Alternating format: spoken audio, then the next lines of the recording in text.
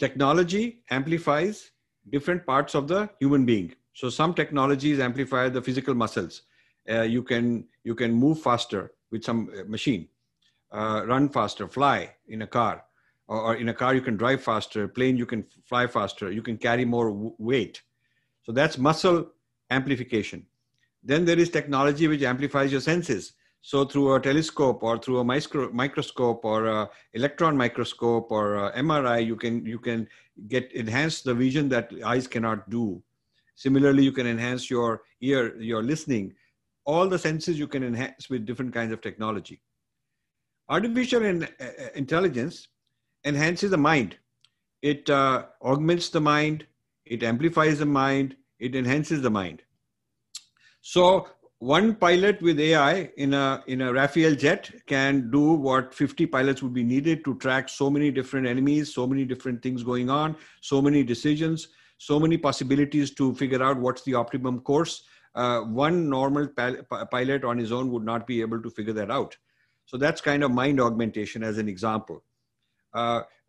Facial recognition can recognize more clearly, better accurately, much faster than human beings can recognize faces.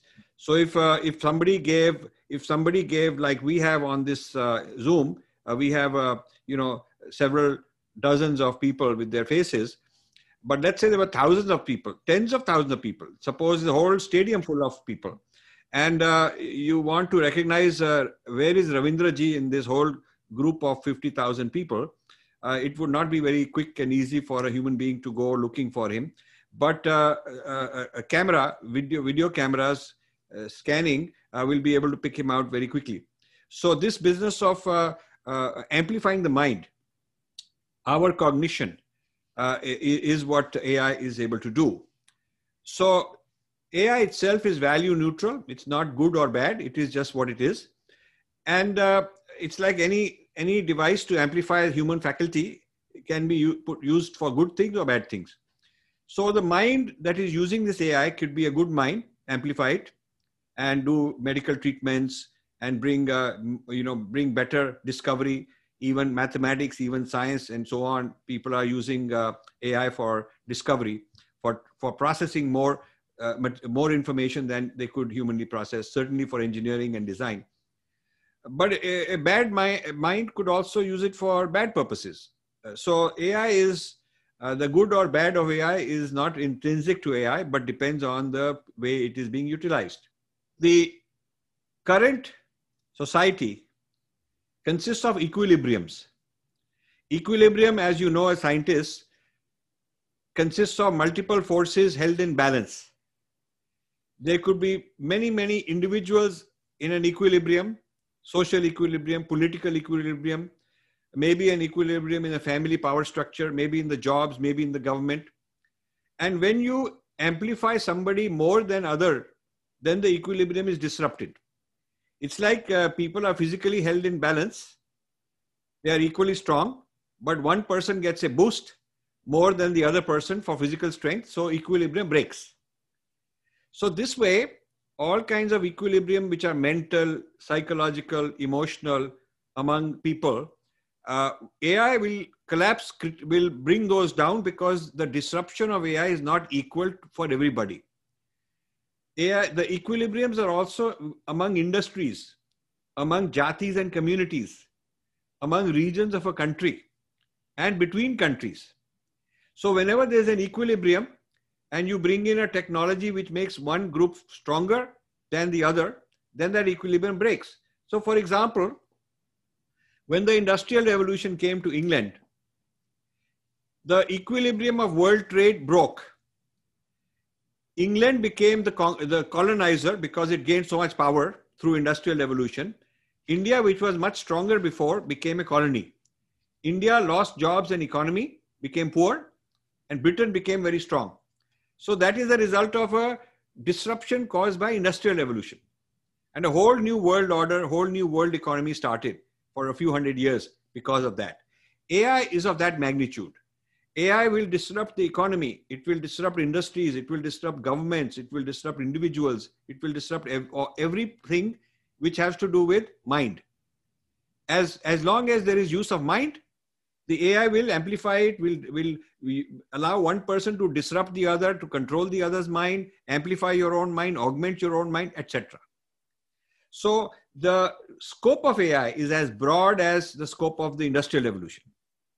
And this is now considered a new industrial revolution by a lot of people. The important thing to remember is that the impact of AI is unequal to different people and different countries. Unequal means not everybody gets this, not everybody goes from one level to the same next level. Different people are at different levels, and sometimes a person who was low can end up higher, and sometimes a person who was high will end up even higher. So the rich may become richer at the cost of the poor. China may become a new colonizer, colonize Pakistan, because they've already put surveillance, lakhs of surveillance cameras to keep track of security and all that. But with this surveillance and with the facial recognition, China is also tracking all the movements of politicians and generals and their scandals and their private life and all the secrets. They're keeping track of that also. They already have a deal signed with countries in Africa like Zimbabwe, where the Zimbabwe has invited them to do all this surveillance. And China keeps track of all the what's going on politically with different people, and keeps the leaders, the dictatorial leaders of Zimbabwe in power. This is like British East India Company kept certain Raja in power. In exchange, the Raja gave them all the whatever they wanted. The British East India Company knew the secrets of this Raja and that Raja and that Raja. They could decide, I will make you fail, I'll make you win. And they could be the ones manipulating. So this artificial intelligence allows the system, the intelligence system, to be able to keep track of individuals and communities and be able to compromise their mind, because it knows more about you than you may know yourself. The global impact of AI is at the level of individuals, at the level of communities, regions within a community, and countries versus each other. So for instance, if there are driverless cars, maybe a few very big companies in India will get better economy, their share price will go up. Maybe Bangalore will have more jobs, AI jobs for such people. But the drivers in poor places like Bihar or Odisha or UP or any poor place, they are not going to get the job in AI. They will lose their job as a driver. So it could be several lakh drivers are out of work, and a few thousand AI engineers are doing well. So the impact is not the same even among regions of the same country. But think of what happens between one country and another, just like in the case of industrial revolution. So this is a very big deal. This is not something you can say, ignore it. The book I have written, I'll put it here, Artificial Intelligence and the Future of Power, 5 Battlegrounds. So the question is, what are these 5 battlegrounds? And why did I organize it like this? So I want to tell you that I did 5 years of research connecting with my original topic of AI, but that original knowledge decades ago was obsolete. I had to do fresh research, get myself up to speed in order to produce this book. So I divided the impact into 4 main battlegrounds. And then the 5th battleground is India, where you take all these 4 battlegrounds and apply it to India as a case study. The 4 battlegrounds, you know, in our philosophy, you have a sthula sharir, which is the physical body, how strong you are physically, your food, your diet, your immune system, are you exercising, are you healthy, those kind of things. And then there is the sukshma sharir, which is the subtle body, the mind, psychology, emotions, those kind of things. So I've taken that concept and applied it to the whole Rashtra. All of India has a sthula sharir and a sukshma sharir. So the question is, how will artificial intelligence impact India's sthula sharir, which means physical body? And how will it affect the sukshma sharir of India, which is the subtle body? So as far as sthula sharir is concerned, which is the physical body, there is domestic impact and there is international impact. The domestic impact is economy, impact on jobs, impact on unemployment. What will become obsolete and what will become the new thing? Who will be the winners and losers? Who will be the haves and have-nots in the sthula sharir impact? This is very important. In terms of international relations, China is 10 years ahead of India in artificial intelligence. They are very advanced in robotics, in avionics, in drones, in all kinds of things. Also in using social media and digital cameras all over the place to do surveillance on people. And they're doing it even to the United States, to the UK, certainly for India, to India. And they're quietly building information and psychological models on which group will fight. You can make this group fight that. You can put fake news here. You can make them do this and that. So this is also a clever game. So at the level of the physical threat to India, you have the prospects of a Pakistan-China combination where China has the physical might of money, AI technology, and Pakistan has boots on the ground. They can give a lot of human beings to do all the dirty work, whether it is the normal army, whether it is terrorists. This is a very serious threat. And this equilibrium I've discussed with military people in India. They understand it. I would say so far, the people that have understood and appreciated my work the best are military people. Both United States, national defense, security people, military people, and also in India. They understand that AI is disrupting the equilibrium. So for instance, India, China had a certain equilibrium. India, Pakistan have a certain equilibrium. Because China is ahead in AI, this can create a new imbalance, can create havoc. So at the Sthula Sharir level, you have both the domestic issues in India and you have the international issues in India where disruptions are taking place because of AI. And this is not going to take 2-3 generations. This is going to happen in this decade. During the decade, which means by 2030, and probably much sooner, the impact of AI disrupting equilibriums and status quo will become very visible. It will become a talk. Everybody will be talking about it. In fact, during this year itself, as this book comes out, you will notice that discussions on AI will become all over the place in India. Suddenly, people will wake up and start becoming experts on AI, as if they've known it for a long time. Because this book is going to make that kind of a shaking up, waking up effect on a lot of Indians. Now let's talk about the Sukshma Sharir, which is the psychological, emotional side of a person, of life. So the Sukshma Sharir, the more data is known to the artificial intelligence system, the more it can learn about you. This is called big data and machine learning, which uses neural networks and various kinds of things are technologies to figure out, how is Ravindraji thinking? Where does he say yes? What does he click? What does he accept? What does he reject? What does he like? So every single click from you, is measured, is recorded, and your behavior profile is updated from every single click you make. Every single picture you post is recognized. Who are you with? What is your face? Is it angry? Is it sad? What are you celebrating something? Who are your friends? All of that. All your movements and whereabouts. Your financial behavior patterns. What are you buying from some place, wherever you're buying? So a map of who you are, how you live, what are your choices, what you like and dislike, who you like and dislike, what is your ideology, who you will vote for, who are you against, how we can put something to make you fight this fellow, how we can how we can put something to make you in love with somebody. All of this is being constantly studied. This is called machine learning. So the algorithms are being trained with this data that you are supplying. So the game is to make you use free services, thinking they're doing you a favor. So what you search tells us about your interest. What video you watch tells us about your interest. Where you hang up on the video says, okay, your attention span is big or small.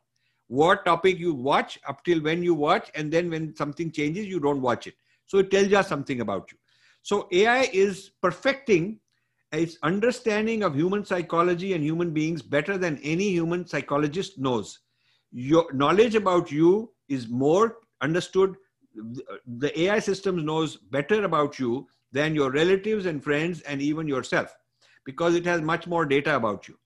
And this data has been tested. This data has been tested every time a certain set of ads are given or some options are given to on your screen. It is different for the next person. The options, the things that they send to me and the things that they send to you are different. Everybody is different. And then depending on which option I choose, which option I don't choose, the algorithm upgrades. The algorithm gets upgraded. So you see, I would say this is one of the most remarkable breakthroughs in human science. It is not just that, okay, simple mathematics is going to do this, is doing it, so it's nothing very profound. I think what is profound is the understanding of human learning, how humans behave.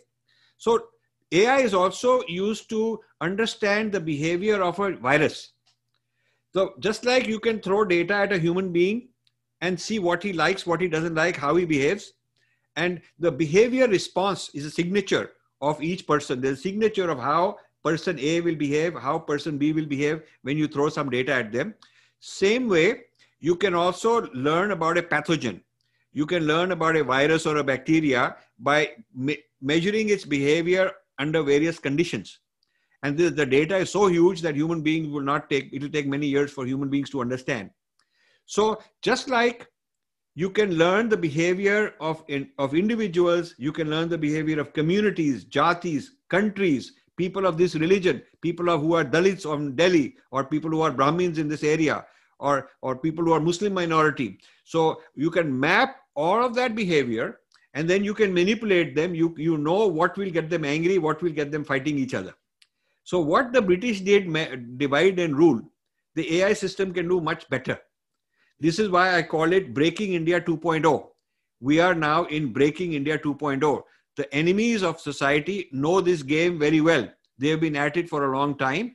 I am in fact describing all that in my book.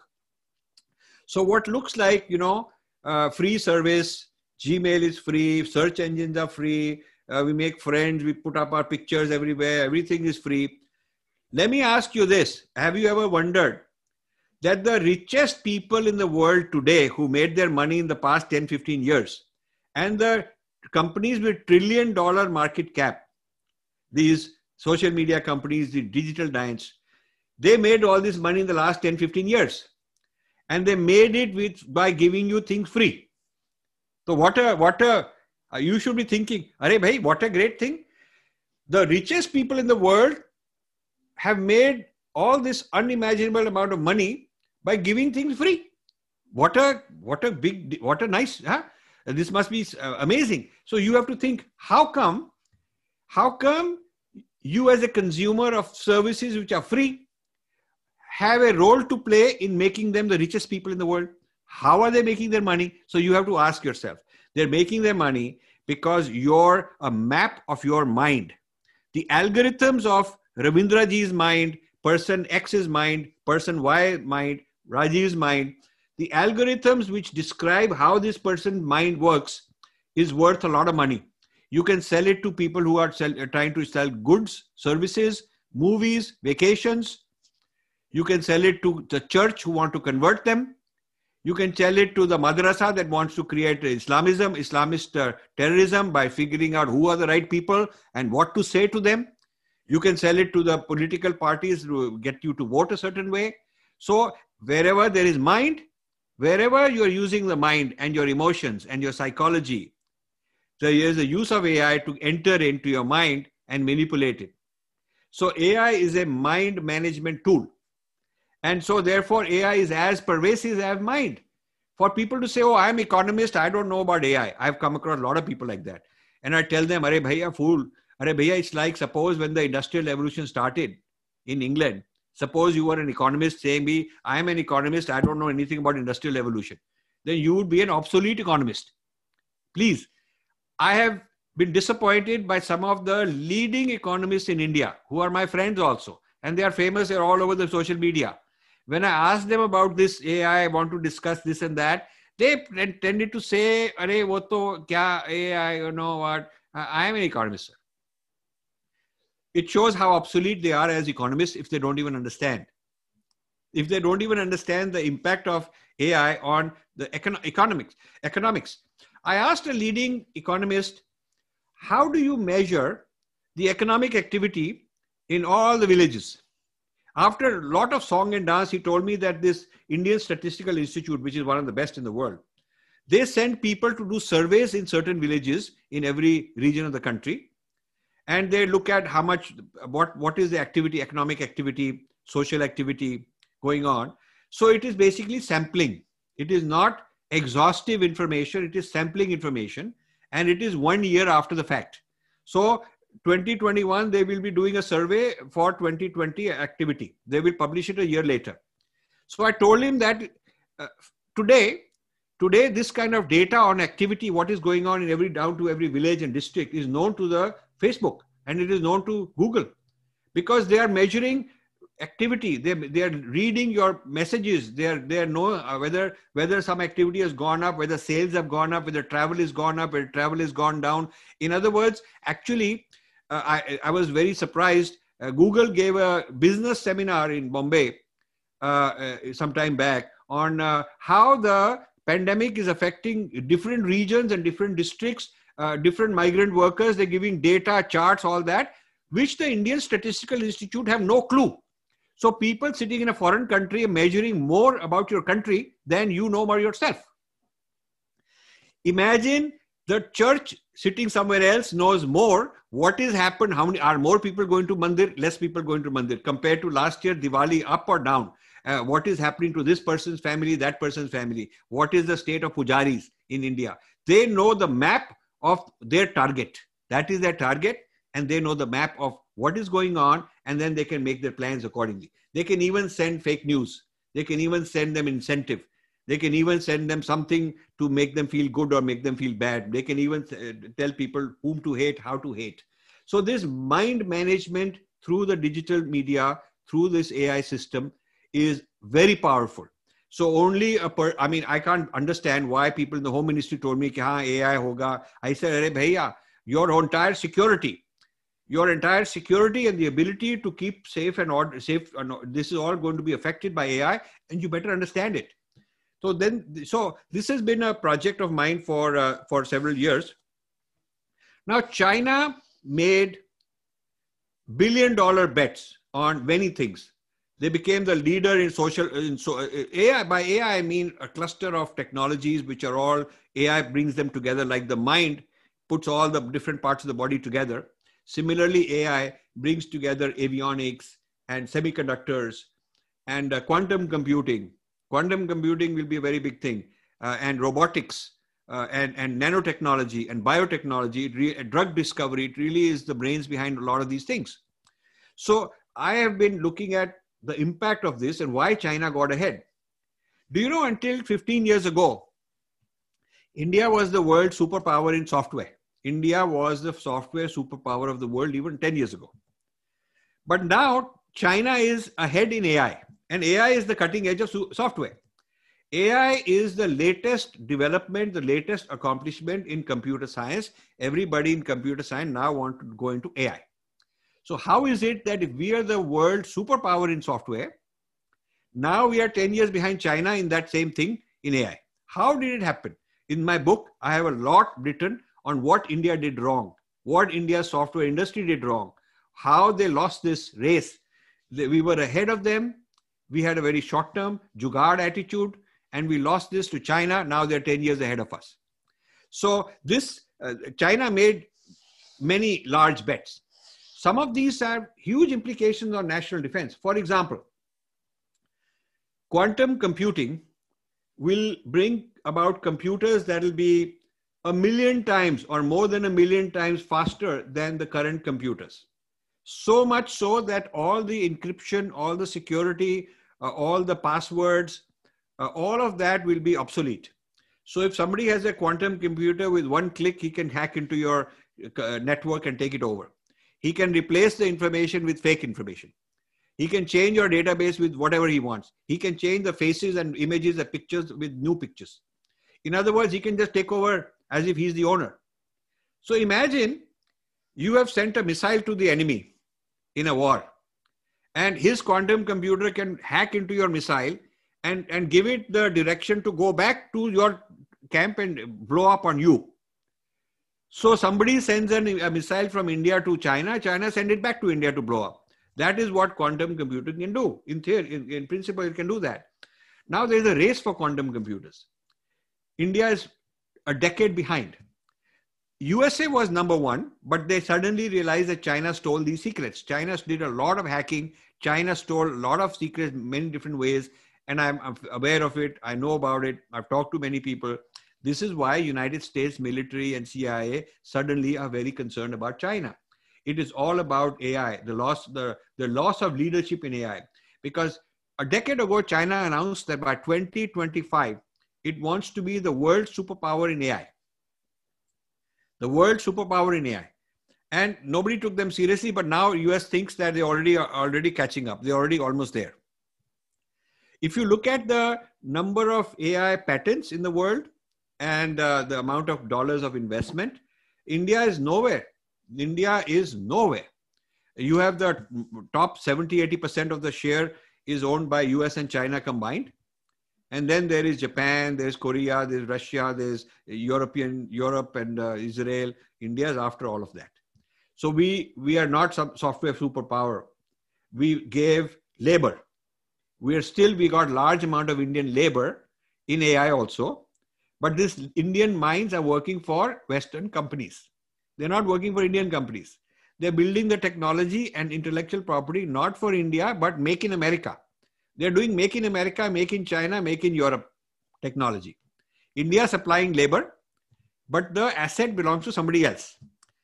Even the AI research being done in India, most of the patents of AI done by Indian people in India belong to Microsoft India, Google India. It's the American company sitting in India hiring these people. And the economists are so out of touch. Our economists haven't figured it out. We think it's a big achievement that we are getting remittances from software. We are getting remittances from software, so we must be doing well. But the man who's hired for $10,000 a year in India and works for some foreign thing, and then his billing rate is 30,000. The Indian company hires him for 10,000 and sells him for 30,000 to some American company. An American company very happy to hire him. That technology is worth lakhs of dollars. So we are buying back medical equipment. We are buying back defense equipment. We are buying back so many kinds of technologies which we don't have, which we don't produce. But if you go to the American company where these things are being made, many of those scientists are Indian only. So it is a stupid thing to sell your brains and think I'm making money. And the smart thing is somebody buys that Indian's brain, makes some technology, sell it back to you for a huge price. Not only we spend most of our foreign exchange on importing weapons and medical equipment and things like that. Not only that, but we are always 1 or 2 generations behind in technology. They will not give us the latest. They will give us, if they'll give us generation N, they are working on N+1 and N+2. So we will always be behind them. This is, and our economists don't know this. Our economists measure how well we are doing based on how many people are going, selling their brains and bringing back money. This is short-term jugaad. It is not superpower. This is not how you become Vishwa Guru. This is how you become Vishwa Kuli. You become the Kuli to the world. You're offering Kuli services to the world. In fact, I feel very sorry. This book is dedicated to the young scientists and technocrats. This book is dedicated to the young scientists and technocrats. Because I feel that they've been sold out. You see, to do justice to these young people, they should be the ones who are the billionaires. India should be developing its own industry, its own technology, its own products, rather than selling cheap labor. So I have discussed this in great detail in this book. Now, the issue of concern to me, one of the issues of concern, very serious concerns, is the Breaking India forces, which are, India has got all these divisiveness, whether it is religion, whether it is caste, whether it is social strata, whether it is region, whether it is political party, whatever, all of these fighting each other. Now what has happened is that artificial intelligence hacking the brain and the psychology of all these people is the new frontier for psychological warfare, emotional warfare, intellectual warfare, telling the people whatever jhoot mood it takes to make them aroused. Create a riot here. When George Soros was accused during the riots in Delhi against CAA and Article 370, what was George Soros doing? He was using machine learning. Not him personally, but he's funded a lot of entities. Using machine learning to send out all these messages through social media and experiment to see what works.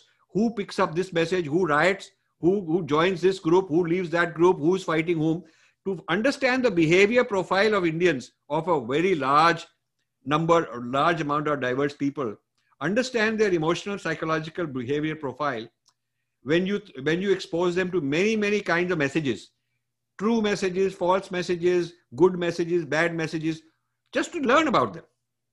This was an experiment to learn how you can do these things in India, how you can arouse people in India. So this is what the East India Company did, sending social scientists, anthropologists. They would come. Indologists were doing this job only. Indologist's job was to figure out Pandit is like this, his Shastra teaches him like this. He will sit on the floor. He will not eat with this Muslim guy. This guy is a different caste. He will not eat with that. How to make this one fight that one. What deal to make with this Raja. So if we help this Raja, on what basis to fight that Raja, so we come out ahead. So it took them a couple of 100 years to hack into the Indian mind, and they understood Indian mind better than many Indians understood. They had more knowledge how to make this person from one state fight the other fellow from a different state. They understood both the states more than either state understood each other. So it is the mental outwitting, outsmarting, which allowed them to manipulate Indians, whether it was the Madras presidency, whether it was the Marathas, whether it was the Sikh Empire, whatever. They ultimately, their success is not because they had more soldiers. They had very few soldiers compared to the Indians, but they knew how to use the Indian on their side. They knew how to hire the Indian, use them on their side and fight each other Indians. That sort of thing. So the AI is the next weapon for breaking India forces. This is breaking India 2.0. Intellectual Kshatriya 2.0. The Kurukshetra 2.0 Kurukshetra. This is not the old Kurukshetra. So now I hope you understand why this work is relevant. This will be for the next decade. This book will be like the book Breaking India was 1 decade ago. A decade ago, I wrote Breaking India and Being Different, and that defined the discourse for 10 years. So many thought leaders came, so many people doing Manthan, and so many video channels have started basically taking the ideas of Breaking India and spinning it differently, different terminology. They call it urban Naxal, they call it this and that, but basically taking those ideas and writing books, writing many things about it. So 10 years of intellectual masala, intellectual discourse, intellectual subject matter came out of those books. I'm now telling you those are obsolete. Not only those books have been superseded, they have to be updated, but all these Hindu activists, Hindutva activists basically are obsolete because they are not aware of the next generation, the new level of fighting going on. They are not aware of Kurukshetra 2.0. They have to read this book. Understand Breaking India 2.0, and they have to become Intellectual Kshatriyas 2.0. So this is my slogan. Read my book and become Intellectual Kshatriya 2.0, okay, to fight the battles against Breaking India 2.0 forces. When I told this to important people, I don't want to embarrass them, their friends. Many places I went to, many authorities I went to for the last few years, giving them PowerPoint presentations, private presentation, writing to them here and there. They all listened to me. Nobody took it seriously. Now, when I was writing this book in 2019, early part of 2019, so about 2 years ago, I was sitting in a hotel in the Shangri-La Hotel in Bangalore where I was staying, and I was having breakfast with this young person who came and said, "Tell me what your new book is." So I got in a mood. I said, "Okay, I'm going to talk." Because normally I decided I'll keep quiet until book comes out. When I told her this whole thing, she said, she was so scared. She said, don't write this book. I said, why? She said, because you'll give ideas to our enemies. You will give ideas to our enemies. I said, you underestimate our enemies. Our enemies already know these things. I want to shake up our leaders. It is our leaders who don't know these things. They need to be shaken up. So the reason I'm going public is because private discussion here and there did not produce any result. Nobody taking it seriously. So this is where we are. The only battleground where the leaders understand this very seriously is this military national security battleground. The Indian generals, security people, I've had discussion with a lieutenant general, with an air vice marshal. I'm recording many more which have not yet been come out yet, but we will be posting them. They understand this threat. They like this book. They think that this will shake up many people, and they will then begin to take the threat more seriously. So now I want to discuss spirituality. There is artificial intelligence will disrupt the spiritual trajectory of a person by making people more materialistic. But there is also the other side. By using Vedic principles, by using Vedic metaphysics, which I will not disclose right now, but by using Vedic metaphysics, Vedic principles, Sankhya, Shaivism, and various other kinds of principles, Mimamsa, you can generate a next generation of AI much better than any AI in the world today. So if India wants to leapfrog ahead, there are certain models of mind, because remember I said in the beginning, AI amplifies the mind. So it has to understand how mind works and then make it better, try to make it amplified. So currently AI is the result of a collaboration between neuroscience and computer science. Neuroscience says here is how the neurons work, and the computer science make neural network, simulate how neurons work, kind of mimic the way neurons work in the brain. So AI is the result of a collaboration between computer science and neuroscience. Neuroscience supplying the models. But these and I've explained in the book, these models are based on a Western materialistic assumption about biology. That there is an assumption which says there is no spirituality. It is all a machine.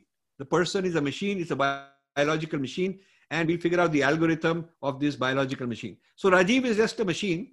His heart is a machine, lungs are a machine, all organs are machine, his head, brain, everything is machine only.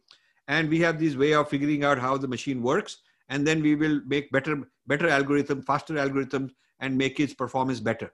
That is how AI is. What if we replace this Western model of mind, Western model of memory, Western model of cognition, Western model of learning with Vedic models? What if we produce a Vedic-based AI system, a Vedic-based machine learning system? What happens then? So that is why I'm doing this research. I'm doing the research for many levels. One level to shake up Indians that we are lagging behind. We have to catch up. We are going to be in trouble. That is one level. And to tell them what is this Breaking India Forces number 2.0 doing, sitting all over the world, how they're going to play one Indian against another. We are being gamified, which means that we are the chess pieces on the board, and somebody else is from foreign country pulling the string, moving us around, making us fight each other. We are being gamified. So one level is to give you knowledge of that. Another level is that there is also AI having interaction with spiritual side of our being, because if it has anything to do with mind, it has to do with spirituality also. It can distort your mind, make you addicted, make you a slave. That has an effect on spirituality, of course.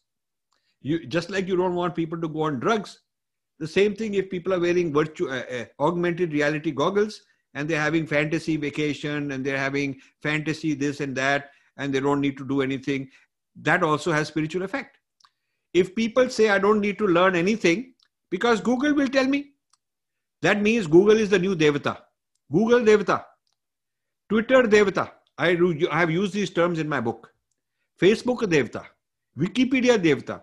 Siri will tell me, I speak and Siri will tell me what I need to know. Why do I need any knowledge? I have a lot of young people telling me that knowledge is obsolete. So forget this Indian knowledge system business. All knowledge is obsolete, because whatever I need to know, I will speak, and this Google fellow or Siri or whatever will tell me.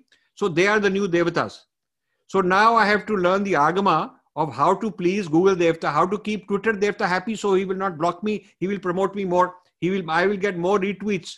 If I get more retweets, then I will be famous.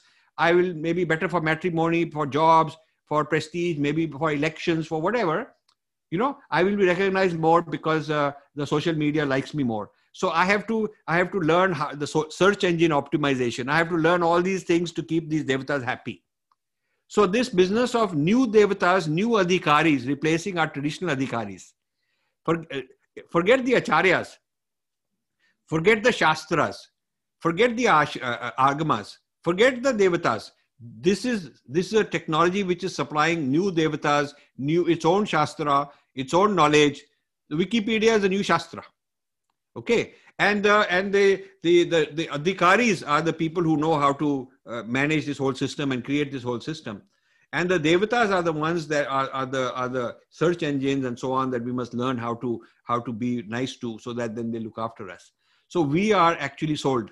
We've sold out ourselves. This is the battleground number 4. It's in chapter 5. All this stuff that I'm telling you. So you see, the thing is that it is so important for Indians who are thought leaders in every discipline, whether it is defense people, whether it is economics people, whether it is psychologists, whether it is political people, whether it is spiritualists. It is important for them to understand what this means, so that we are able to use it in a way that helps our side and not let other people use it against us. You see, just like we need missile technology so we can use it against others, otherwise they'll use it against us. Just like we have nuclear technology, just like we have space technology, we have to be at the cutting edge in the world in AI technology. That's how basic and how important this whole thing is. I must tell you, I'm very disappointed with the leaders of India. I have gone privately to so many spiritual gurus. They are not interested. They have this idea that haan, sab maya hi hai, mithya hi hai. Very simplistic. And they have this arrogance that who is he to tell me? I know more. I have not gone to all the gurus. There are some very good gurus I should go to and talk to them about it. But I went to the famous big gurus type people. Through their organizations, they know me. They don't think that there's anything they can learn from a guy like me. But when I say, okay, let's come and discuss this publicly, let's discuss the spiritual ramifications, the spiritual impact of AI, they don't want to do it. They don't want to do it. But I have found some young people. Like I found a young head of Ramakrishna Mission in New York. We are going to collaborate. He's come out very openly. He was in the book launch also. So I'm finding a few leaders in different departments. I'm going to look for some economists also. And so the way forward is I'm going to collaborate with people who are subject matter experts in various domains, the battlegrounds, the different 5 battlegrounds. And then with their help, I will move forward. And you will see every few weeks, more and more people will jump on this bandwagon and join with us. And then soon this AI will become a very big topic of conversation. I wanted to bring this to you. I want to tell you, because of the sincerity and love and persuasion with which Ravindraji approached me and Kshitijji approached me, I have, for the first time today, explained the entire thesis of this book, which I have never done before. I have only answered some question here and there. I've had some group discussion where they tell me, but I've never had a webinar where I've gone and said, okay, I'm going to spend 45 minutes and I will tell you in detail. I've just gone and said, okay, ask me a question, I give an answer, that's all it. Okay. But I did this for the first time in SIAA because I know that this is where you got a lot of brains, you got a lot of people with the right heart and the right brain and the right leaders. And so I'm very delighted and honored that you gave me the time and I have done this with you. I thank you for it. I hope you will read this book. It's available now everywhere in the world. You can buy it on Amazon. You can buy Kindle, hard copy, whatever you want. And once you've read it, I hope to hear from you. I would like to do more panel discussions with subject matter experts, expert on this thing, expert in that thing, different kind of experts. I am very concerned about India. But you know, India has the brains to solve the problem. We just need to put everything together.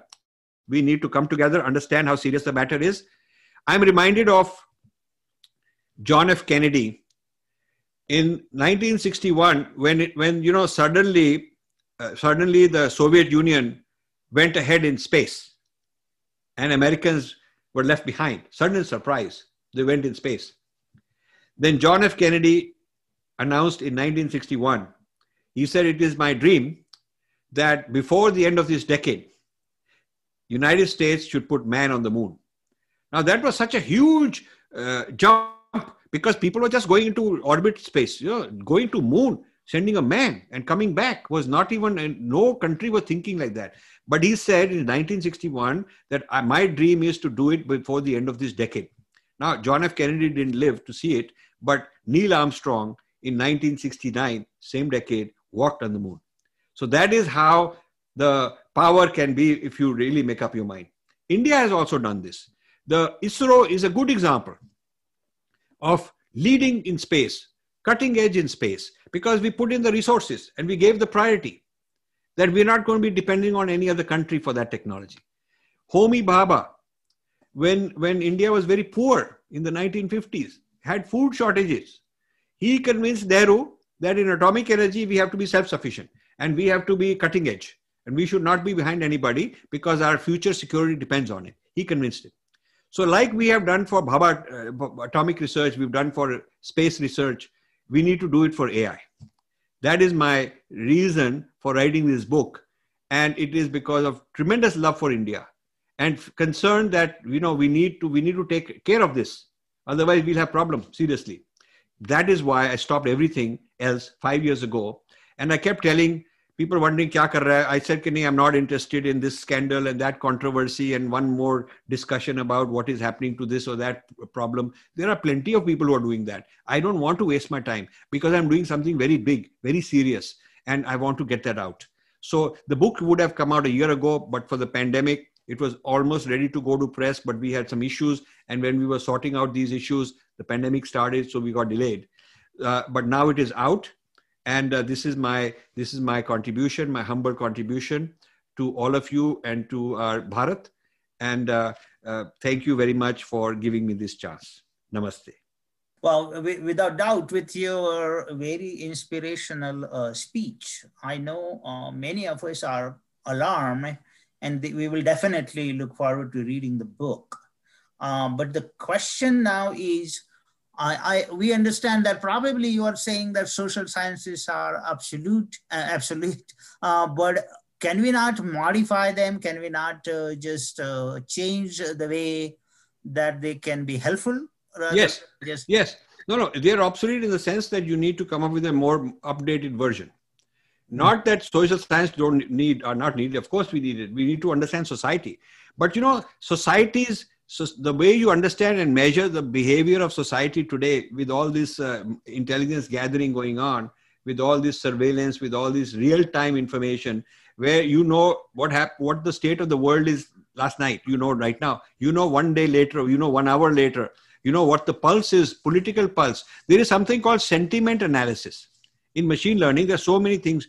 One thing is called sentiment analysis, where by reading the posts, tweets, and different things people are sending, you can measure the sentiment of people. Are people angry? Are people happy? Are they more optimistic, less optimistic? In every region, every country, every district, every village, every community, you can be monitoring on your dashboard. You can have a dashboard of sentiment monitoring. You're monitoring the sentiments of societies, different societies. Okay. So you can, you know, something happened. So what is the sentiment as a result of that? What is change? How the sentiment changed? Whether it is a stock market, whether it is COVID-19, some new medicine came, whether it is somebody got arrested, whether it is some, calamity happened. What is the result of everything that goes on? What is the impact on sentiment of people, which means psychological modeling.